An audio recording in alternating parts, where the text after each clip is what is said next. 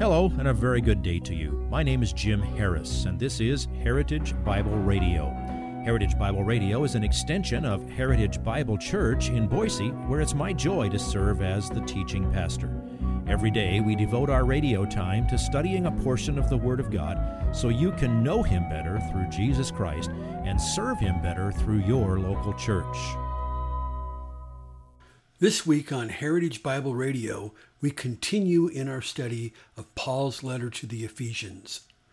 Today we begin one of those marvelously precise and intricate sentences from the inspired pen of the Apostle Paul. In the Greek, all of verses 11 through 16 is one sentence. We're going to talk about the unity team leaders that God designed into His plan for the church, the body of Christ. Please listen to Pastor Jim as he teaches today's segment of this week's message entitled Unity Team Leaders. But when we think about evangelists, what do we mean? What should we mean? Well, it basically means traveling missionaries. As I said, if apostles and prophets have been replaced by evangelists and teaching pastors, the significance would be evangelists are those who take the gospel, take the message new places. So church planters or missionaries, we tend to call them, especially if they cross cultural barriers. They're people who take the good news. We have some in the New Testament. Philip did that. Well, Philip started out as one of the deacons named in Acts chapter 6. Timothy did some of this along with when he's part of the team of the Apostle Paul. So did Titus. So did Barnabas. And though he was an apostle, Paul always did what an evangelist does. He always preached the gospel and planted churches. And when Paul wrote his very last letter to Timothy, 2 Timothy chapter 4, verse 5, Paul told Timothy, who at that time was a pastor in Ephesus, he said, part of your job is do the work of an evangelist. So it's not like there's distinct jobs, but those who take it to new places, we call them evangelists or missionaries. Those who stay put in one place, we call them pastors and teachers. So that brings us to number 4, pastors and teachers. And he gave some as the apostles, and some as the prophets, and some as the evangelists, and some as the pastors and teachers. And I'm going to spare myself for one more week having to tell you what the Bible says that I'm supposed to do. I'm going to stop here. I'm going to pause our progress in the text for today for a very important reason. I've been giving you definitions and making fun of words and all kinds of details here. Why all this detail and prescription? Precision with all of this stuff. I want to slap us into the world of personal application and help us see how important this is. I don't care if you can spell prophetes or apostolos or even say the words with any sort of accuracy or not. What's all this about? I told you this is the beginning of one of those glorious sentences. And this is the beginning of the description of God's plan for us, for Heritage Bible Church. And I want to ask all of us to seriously consider, am I on board with this plan? Is this my plan? Is this my desire? Is this how I pray for my church? Is this how I want to serve in my church? So I want to read this whole sentence to you. And I hope it whets your appetite to think about for next time we come to this text. It's Ephesians 4:11 through 16. And he gave some as apostles, and some as prophets, and some as evangelists, and some as pastors and teachers. Now here's the spoiler. For the equipping of the saints for the work of service, to the building up of the body of Christ, until we all attain to the unity of the faith and of the knowledge of the Son of God, to a mature man, to the measure of the stature which belongs to the fullness of Christ. As a result, we are no longer to be children, tossed here and there by waves and carried about by every wind of doctrine, by the trickery of men, by craftiness and deceitful scheming. But speaking the truth in love, we are to grow up in all aspects into Him who is the head, even Christ, from whom the whole body, being fitted and held together by what every joint supplies, according to the proper working of each individual part, causes the growth of the body for the building up of itself in love. Now, I said earlier, we, the leadership at Heritage Bible Church, are working on some long-range plans to improve things, to be more efficient with the use of space, to make more opportunities for doing just what this text says. And I just quipped earlier, that's going to depend on all of us. We need to add to the team. We need more people doing more things. And more people doing more things more tenaciously. My friends, when we talk about the ministry, some people think, well, you're in the ministry. Yeah, I am. But you know what? The ministry belongs to you. It belongs to all of us. You are key to building up the body of Christ. Our job is not done until every member of Christ's body is mature in the faith.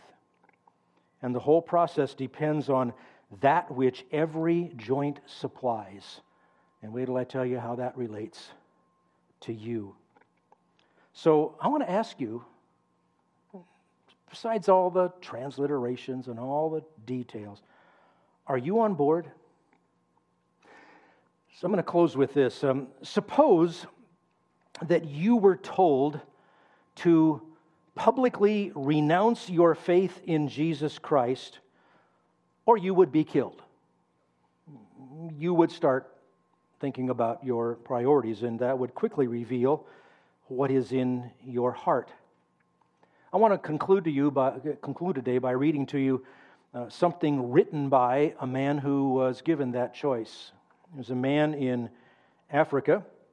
One source that the friend who sent this to me yesterday says this was written by a Rwandan man in 1980, but others say no, actually it's much older than that it came from a pastor in what we know as Zimbabwe who was martyred over 100 years before.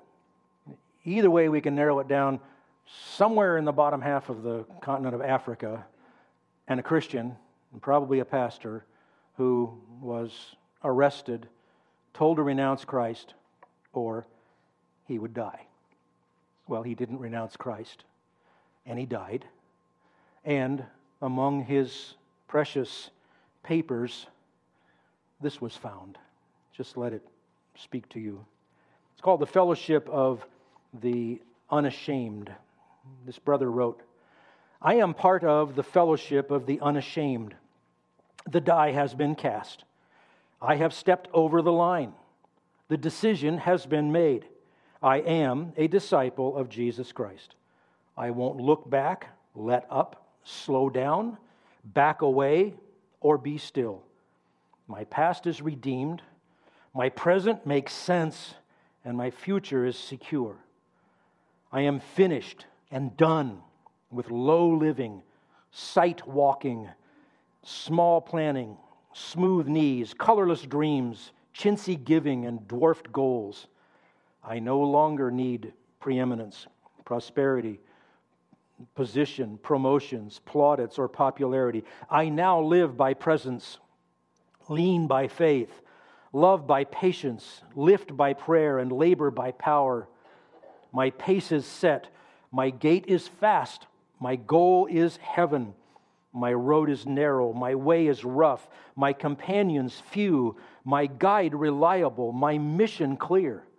I cannot be bought, compromised, deterred, lured away, turned back, diluted, or delayed. I will not flinch in the face of sacrifice, hesitate in the presence of adversity, negotiate at the table of the enemy, ponder at the pool of popularity, or meander in the maze of mediocrity. I am a disciple of Jesus Christ.